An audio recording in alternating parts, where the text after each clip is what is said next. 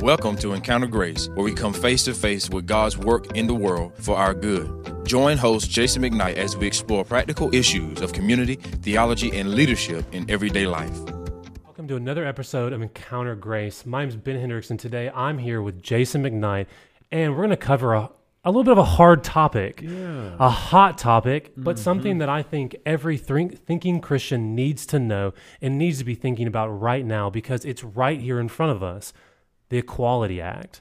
Right. And so here's the problem. Right now, we have so many differences of opinions of what this thing is and what it means for us. All the way on one side of some writers have said that the Equality Act is a decree of liberation, a voice of freedom, both making it clear that their stance is that this is needed and helpful. But then on the other end, we have guys like Andrew Walker, an associate professor at the Southern Baptist Theological Seminary, who said this, that the bill represents the most invasive threat to religious liberty ever proposed in America, given that it touches areas of education, public accommodation, employment, and federal funding.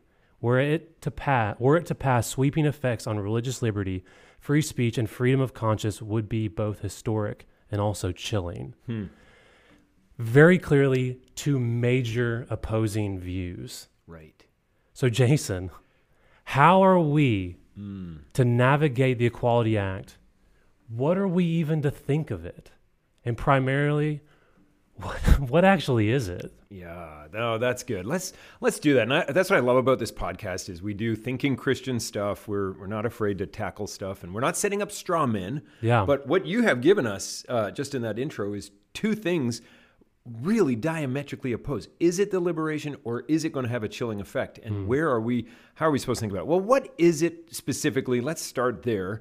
So the so-called Equality Act is legislation that's already passed the House, and its proponents say it's designed to protect the LGBTQ community from discrimination and oppression on a nationwide status. And what it does is it takes the Civil Rights Act of 1964 and it changes the wording and expands the formal definition about what it's illegal to discriminate about. So in Section 201 of the Civil Rights Act, 1964, it says this, and I'm just going to take out a few of the words, but you're going to hear. And here's what it says. All persons shall be entitled to the full and equal enjoyment of any place of public accommodation without discrimination or segregation on the ground of race, color, religion, or national origin. And what the Equality Act would do would insert into that list of things, and it would now say on the ground of, no discrimination or segregation on the ground of race, color, religion, sex, and then open bracket, including sexual orientation and gender identity, close bracket, or national origin. So inserting yet another thing. So it would provide specific and explicit protection from all discrimination for gay men, lesbian women, transgender, bisexual, queer folk, and for women. Women. Okay. Who on earth could possibly be against providing protection for a vulnerable and oppressed group or groups? So this is what we got to wrestle with, because this is really a big deal here. And the interesting thing, the first rule of politics, after follow the money, the first rule of politics is this: whoever sets the terms wins the debate. And really, the way the proponents of it are saying, here's what it is: if you're not for the Equality Act, you must not care about discrimination. And I'm sure that, very clearly, everyone who's listening to this would not be in that category. There are people who do care. And so, absolutely. And so not to try to fall into that, how do we start helping thinking Christians think carefully about this? Can we examine the background of the act and I guess whatever maybe problems along the way that you see in that, just help us think that through? Yeah. Well, okay. So I've had a lot of fun really thinking over the last 2 years. Actually, I started thinking about this about 1.5 years or 2 years ago. And then over the last several weeks, as it's come back now for the 4th time in the House. First 2 times died in committee. Last Congress it passed in the House, did not pass the Senate, and now we're back here on the same treadmill. So it seems like if it doesn't pass this time, we're going to see it a 5th time, a 6th time, a 7th time. It just seems that. What is the act itself saying? So the very first line, the main function of this act is here to prohibit discrimination on the basis of sex, gender identity, sexual orientation, and for other purposes, which is just an interesting 4 words added on to the purpose of this thing. Like all of a sudden, just this catch-all. And for other purposes. We're going to pass this law for other purposes.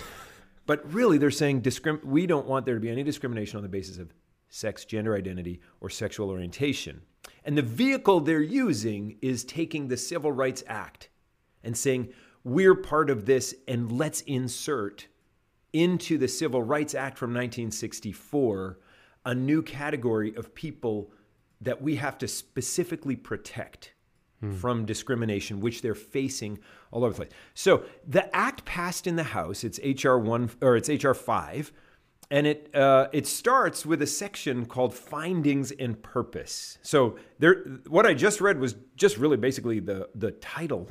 But now there's 23 paragraphs of findings, really the rationale for this legislation. They lay out their case as to why we're passing this legislation and why it's needed now.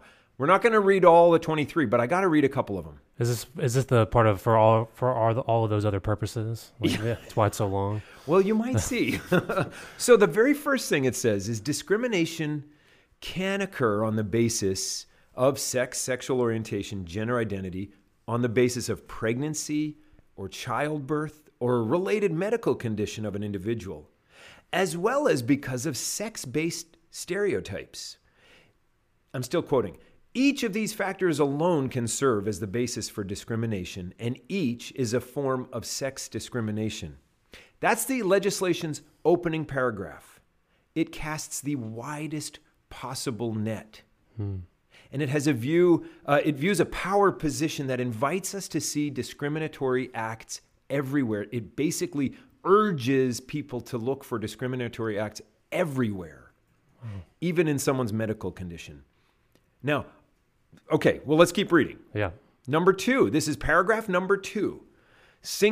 A single instance of discrimination may have more than one basis. For example, discrimination against a married same-sex couple could be based on a sex stereotype that marriage should only be between heterosexual couples, could be based on the sexual orientation of the two individuals in the couple, or it could be based on both. In addition, some persons are subjected to discrimination based on a combination or the intersection of multiple protected characteristics. And here they give an example. Discrimination against a pregnant lesbian could be based on her sex, because she's a woman, her sexual orientation, because she's a lesbian, or pregnancy, or on the basis of multiple factors. I mean, are you confused? Yes, absolutely. But here's the deal. This paragraph, number 2 in the Equality Act, HR 5, passed the House. This paragraph, we see the framework of intersectionality, which is this idea that the more places your experience intersects with oppressed identifiers, the more protection you need. And so a lesbian pregnant woman has 3 points of intersection with her oppressedness, and we need to do something special as a Congress, as a culture, as a person. Its intersectionality is based in large part on a social thought called critical race theory. And maybe you've heard a lot about this, or maybe you haven't heard much about it. It's, in my mind, in my reading of it, is a tenuous construct. It's not that helpful at all. There are parts of it, a few parts of it that are, but as we're seeing it today, it's singularly unhelpful. And you can trace it back to the Frankfurt School in the 30s in Germany, or to Marxist doctrine. Now, either way, I'm not sure you want to build a legal framework on Germany in the 30s or on Marxism at any time. Probably don't need a podcast on why that's probably true. I'm just saying, But, and I'm not laughing at someone who's hurt. I'm just saying, this is silly. Yeah. This is silly. And I don't know if you caught that in paragraph number 2 that I just read, that some people may be discriminated, a same-sex couple, because a sex stereotype that marriage should only be. That's exactly what I laughed at. Yeah. I mean, seriously. Sex stereotype? 5,000 years of Judeo-Christian thinking. I mean, just thrown out the window as a sex stereotype in one paragraph, in an instant. It's That's not hard. helpful. Yeah. It's not good writing or careful writing in terms of legislation that you're wanting to pass. And I think that's the rub for me is, I mean, as someone who again, doesn't want to be just disingenuous to people who are hurting, who Right. might really like be Right. oppressed. But Yeah. some of the wording to this, it's just difficult, like to read and go, and it's hard to affirm that. Yeah, it really is. We're not gonna. I'm gonna read maybe just two more because I think there's two more that are interesting for us. All 23 of them are fascinating. But paragraphs 3 and 4 we're going to skip over, but they lay out cases where discrimination is possible or might have occurred. Okay, paragraph 5 actually then they back down. Okay. Now watch this. Many employers already continue to take proactive steps beyond those required by some states and localities to ensure they're fostering positive and respectful cultures for all employees. Many places of public accommodation also recognize the economic imperative to offer goods and services to as many consumers as possible. What's being said there? Well, there's already many businesses where there's no whit of discrimination and is respectful for all people. Well, this is good news. I mean, honestly, almost every boss I know a lot of business owners, they fall into this. They're not discriminating. Apparently, things aren't as bad as the first 4 paragraphs would have you believe. In fact, paragraph 5 that I just read also recognizes that the free market betters things for people because businesses thrive when they're sensitive to the needs of their customer base and they expand that customer base. Interestingly, I mean, don't tell the Marxists, but free market sorts some things out. It's not perfect, but it sorts a lot of things out. Let me go to one more. Because this actually, I mean, we could do the section they have on adoption, that we could do several others, but let's look at this. Paragraph 7, again, we're in the findings. Why we need this legislation. And here's why we need this national legislation to add on to the Civil Rights Act of 1964. Here's why. Paragraph 7, yet another reason. The discredited practice known as quote-unquote conversion therapy is a form of discrimination that harms LGBTQ people by undermining individuals' sense of self-worth and increasing suicide ideation and substance abuse, exacerbating family conflict, and contributing to second-class status. Those are some claims. Those are some very big claims. And in any family conflict or substance abuse way or, you can't put it down to one thing. Yeah. But in any event, what they are trying to put it down to, the one thing, is just silly. If somebody comes out at 19 as gay and then 2 or 3 or 4 years later expresses regret or an interest in returning to a heterosexual worldview, this act says they can't talk to a therapist about converting back to heterosexuality, or at least that the therapist can't talk to them about it. That's not very wise. I mean, if it sounds to me more like ideology than like clinical. And that's what I was going to psychology. say is that on one hand, we see this like a desire to want to help people and to help the oppressed. Right. But on the other hand, we seem, as long as it fits the ideology that I'm trying to push, that's my fear in this so much. And I think that's one of the why this is so helpful to just be able to talk about. And that's why we got to do this. You know me, I'm a bridge builder. I don't want to talk about anything controversial. I want to make jokes and keep moving. But like this stuff matters. That's for the later part of the episode. So there's 23 paragraphs, as I've said. So you get down to the very last paragraph, kind of the summation of whoever, whatever congressional intern wrote this stuff, because that's who's writing these laws. I shouldn't say things like that, but anyway. Well, At paragraph 23, as with all prohibitions on invidious discrimination, you have to look that up, but it sounds really bad. I feel like we got Darth Sidious here. This is written by a Bond villain. As with all prohibitions, and we're laughing, but we're not laughing at someone who's been hurt. But here's the deal. This is not wise. So 23, as with all prohibitions on invidious discrimination, this act furthers the government's compelling interest in the least restrictive way, because only by forbidding discrimination is it possible to avert or redress the harms described in this subsection. So it's the last bit of the findings for why we need this act. And here we find out that until this act passes, discrimination is not illegal. Well, that's just a crock of bull.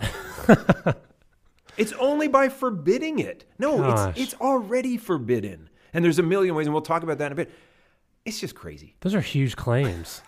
It's just crazy. And they're wild. Some of them are wild ones too. And I think you're right. Like we're laughing and we're making jokes. It's not at the expense of the people that they're trying to, that supposedly are trying to help. It's at the wording and the way that this is being made, and the ideology that I think that this is pushing more than the heart to actually help people. So, other than just what I said, what problems are you seeing in this, just as you go through it? I mean, I'm going to offer several, and then we're going to talk about some outcomes. I don't know. I mean, first of all, discrimination is not so easily discerned. And I know that's not nice to say, or it ought to be, because we don't want any racism, we don't want any sexism, we don't want any ageism, we don't want any ism like that, and I get it. But treating people differently before the law and in life based on some factor of their lives, you can hide that. And so discrimination is just not so easily discerned, because anyone can hide a nefarious reasoning when they make a decision, and they can get away with it. But here's the other side of that coin. Someone else can be accused of nefarious reasoning in their decisions, and they can't get away from it. And the accusation, it's kind of like I'm reading Solzhenitsyn's Gulag Archipelago. Like I'm reading the stories of these people in the concentration camps in the Soviet Union. And he goes through each step of the way of being arrested and interrogated and on the trains and in the camps and all these things. And he's like, the interrogation, that's just because the accusation's been made. The only point of the interrogation is to get you to admit to whatever they've accused you of. It's not to see if you should have a court case. There's no court case. I mean, and that's the problem. And I'm not saying with this act, I'm saying in our world today. Yeah. If someone is accused of an ism, you can't get out of that accusation. Yeah. So it's hard to prove, but it's also hard to prove innocence. And so this becomes a slippery slope and a very difficult thing. And I'm not saying we shouldn't tackle it. I'm saying we should tackle it with a lot more wisdom than I saw in those first 23 paragraphs. I agree. So that's one thing. Another problem I have, and by far the bigger problem than just that it's hard to discern discrimination. The Equality Act, I think, misuses and diminishes the Civil Rights Act. So if I can step back and talk a little bit about the Civil Rights Act and then lead us to what the Equality Act is saying, you can make a really, really good case why in 1964 the Civil Rights Act was needed. Okay, you can make a really good case, and let's make that case just for a minute. Yeah. Again, I'm a Canadian, so maybe I have this wrong, but I'm a thinker, and I love this. Look, the Bill of Rights in the U.S. Constitution enumerates rights that each individual possesses in our country, each citizen before our laws. And the problem prior to 1964 is that African Americans had never had access to all of the protections of the Bill of Rights across the country. And so the Civil Rights Act of 1964 was needed because it had to correct egregious wrongs in our history, kind of what some people have said the birth defect of America, how it treated African Americans. And I think that's right. From slavery, then Reconstruction, Jim Crow laws, segregation, all this kind of stuff. Things were botched so badly on this score. From the writing of the Bill of Rights, you can go back to, the Declaration of Independence, whatever, all the way till 1964, or all the way till the Civil Rights Act. It was necessary to codify in a special way the way each individual citizen was to be treated in this group that had been so horribly mistreated. Now, the Bill of Rights stands, and it still treats us all equally before the law. There was one group that had never been treated equally before the law, African Americans. And so the Civil Rights Act of 1964 righted a wrong as it laid out plainly the myriad ways that African Americans were being demeaned in our country and listed ways that they could no longer be discriminated against. Hotels, restaurants, restrooms, water fountains, all these things and more. And in doing so, the Civil Rights Act plainly lays out the failure of our people, of our society, of our culture, of our laws to uphold the basic rights of these millions of citizens. I actually think the benefit of the Civil Rights Act was needed. And and was a blessing and a huge healing in our country's history. Now, we're not in heaven yet, so nothing ever acts perfectly, but that was a wonderful thing.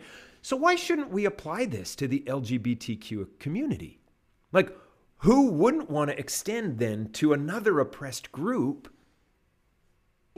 the benefits of the Civil Rights Act? Well, I think it's because they're not being discriminated against with anything near the egregious level of wrongs that every African American endured in our nation's history. I'm not denying that there are times of real discomfort by members of the LGBTQ community. I'm not saying that there are not real instances of wrongs done and injustices done to someone because they're gay or because they're trans. And where those instances occur, I'm not saying it's okay for them to occur. It's not.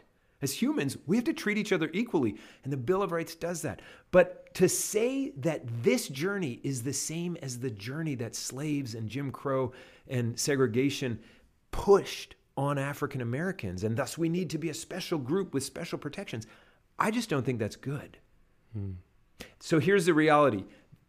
While there are instances of wrongs done to individual trans or gay people, there's no systemic or nationwide discrimination against them, as there was for every black person in North Carolina, for instance, because that's where we are. Yeah. Tim Cook is the CEO of Apple. I mean, I'm using an Apple laptop. I got an Apple phone. I'm thinking last night, I got to get an Apple Watch. I got Apple stock. I hope I have Apple stock. I don't know. You got to bolster it, yeah? Anyway, I'm just kidding. But Tim Cook is the CEO of Apple, probably one of the 5 most valuable companies in the world. He's a gay man. He came out publicly. This is part of his story. He is a fantastic leader of one of the world's great companies. You can't say his journey is the same as a black man on a road in 1957 at night with a group of white men following him in the country in Georgia. You cannot say that's the same thing. There is no systemic discrimination. I'm not saying there's no instances of it, but the Civil Rights Act carved out a special group that we need to redress the wrongs that were done to them to correct the whole structure of society. So I would say that to take the Civil Rights Act of 1964 and to include a new group of oppressed people now, all gay and lesbian people and trans, and by the way, every woman in America? Now you're talking about 50, 60% of the country for more protection than the population. It's to diminish the uniqueness and the beauty of what happened in the battle for civil rights 50 years ago. I mean, that's, I notice you're quiet, so I'll just keep talking. Yeah. Maybe you don't want to go on record. I don't know. I just think that's true. The other thing about the Civil Rights Act is this. It came about not by force, but by suffering. Yeah, and that seems vastly different than what this is trying to say. I mean, generations of suffering by the African American community and decades, or at least 10 or 15 or so years of active civil disobedience by the civil rights movement, Martin Luther King Jr. and others that he mobilized. The legislation came about because hearts were awakened and consciences were changed. And heart change leads to law change. Yeah, and we often try to go the opposite route, I think, where we go law. Let's implement the law to implement heart change. Yeah. But, as every parent finds out with their own kids, that rarely ever works, if it ever works. Yeah. As I find every Sunday night with our students, it just doesn't work that way.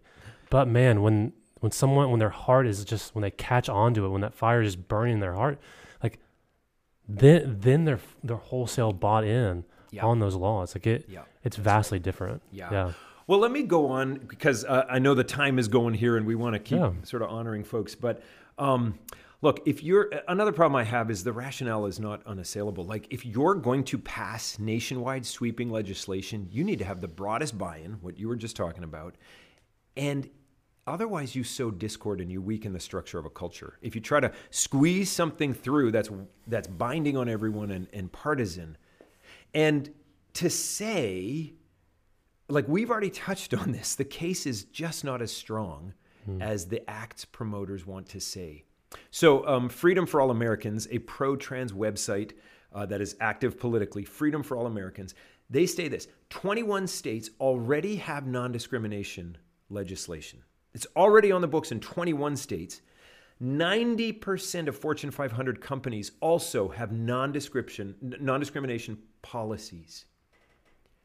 I guess the point here is that we're not talking about inaccessibility to voting, redlining communities, two types of drinking fountains. We're not talking about that. What we're seeing in 21 states, 90% of companies, Fortune 500, we're seeing federalism and the free market play out.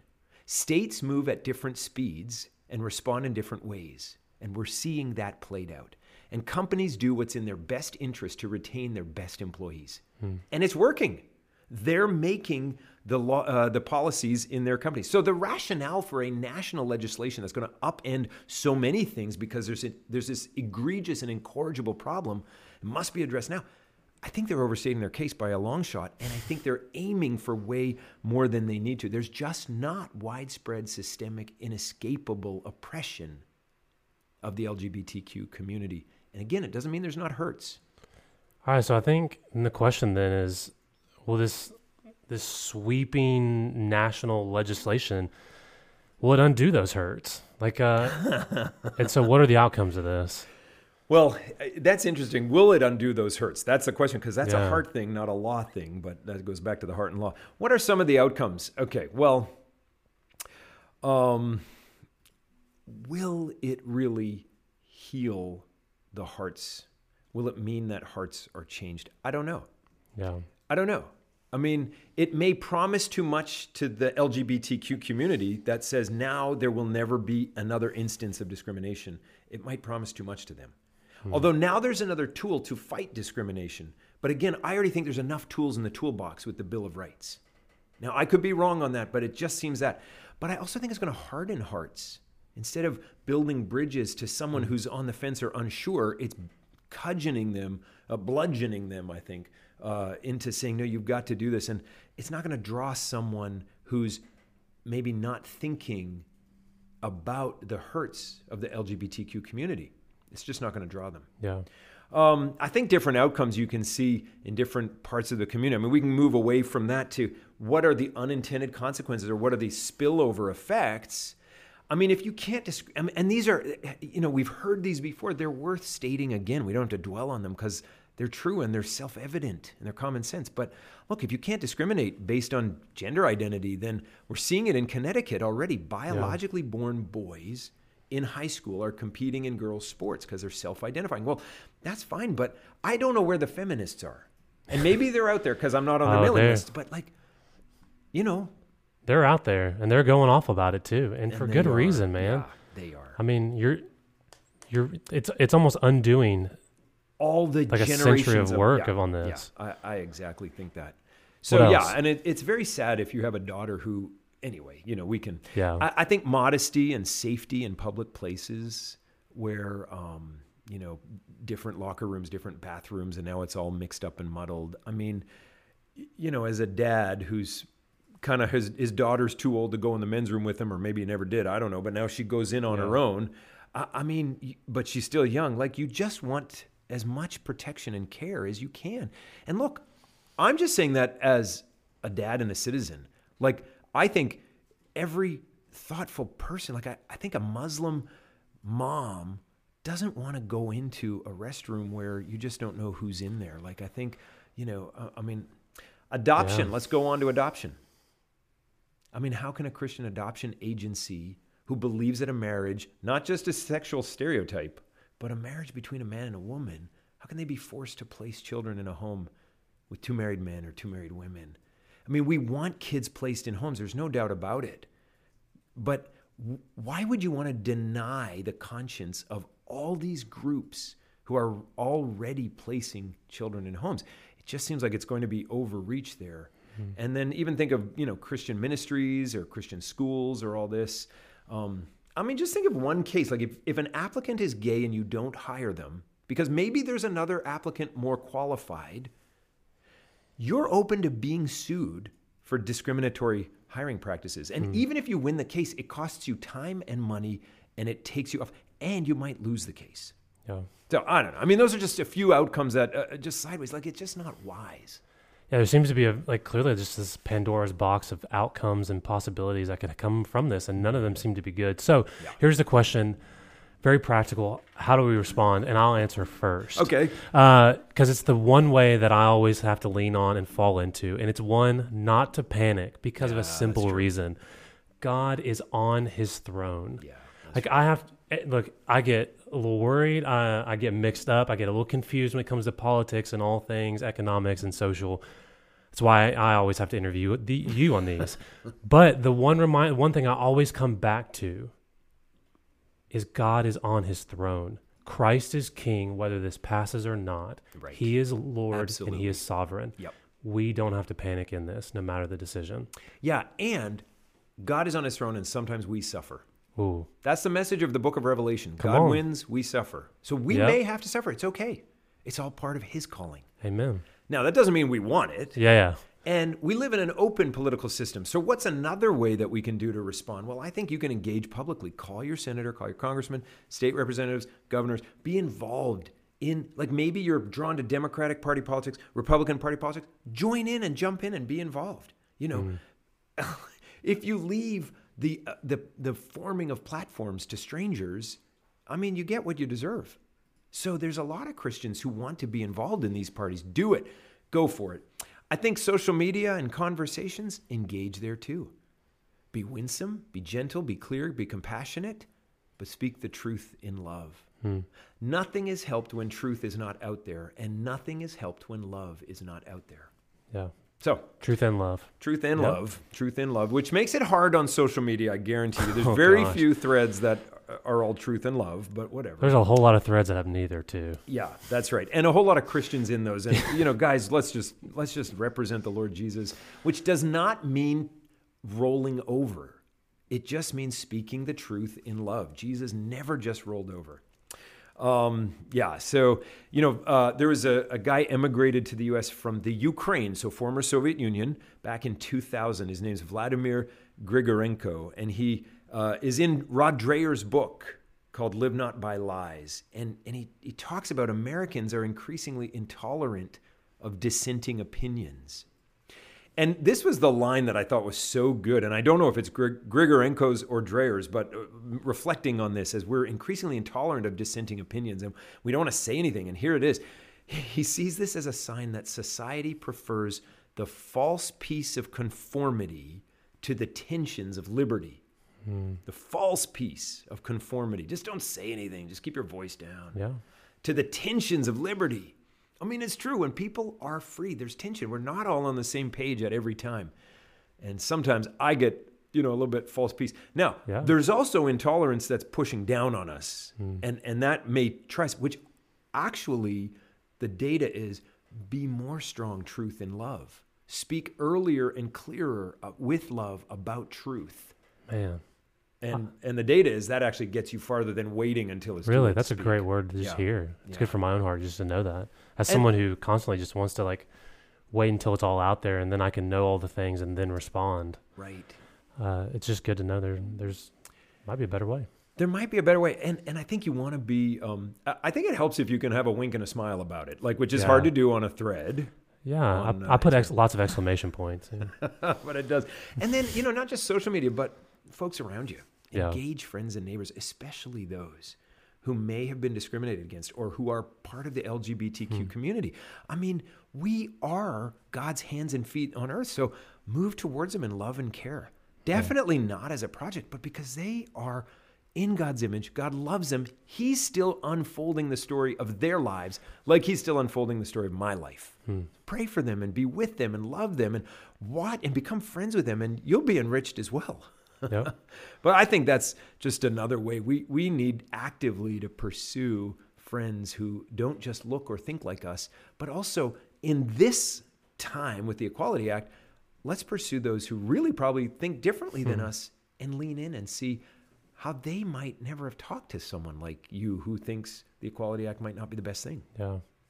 Man, Jason, thank you so much just for being willing to be here and talk about this. This was a lot of work, a lot of time, and just a lot of wisdom, I think. So thank you. I definitely feel better about it. I hope you guys do as well. Thank you for listening or watching.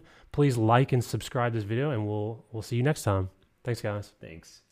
This is a ministry of Grace Fellowship Church in Kinston, North Carolina. Visit gracekinston.org or follow us on Facebook and Instagram.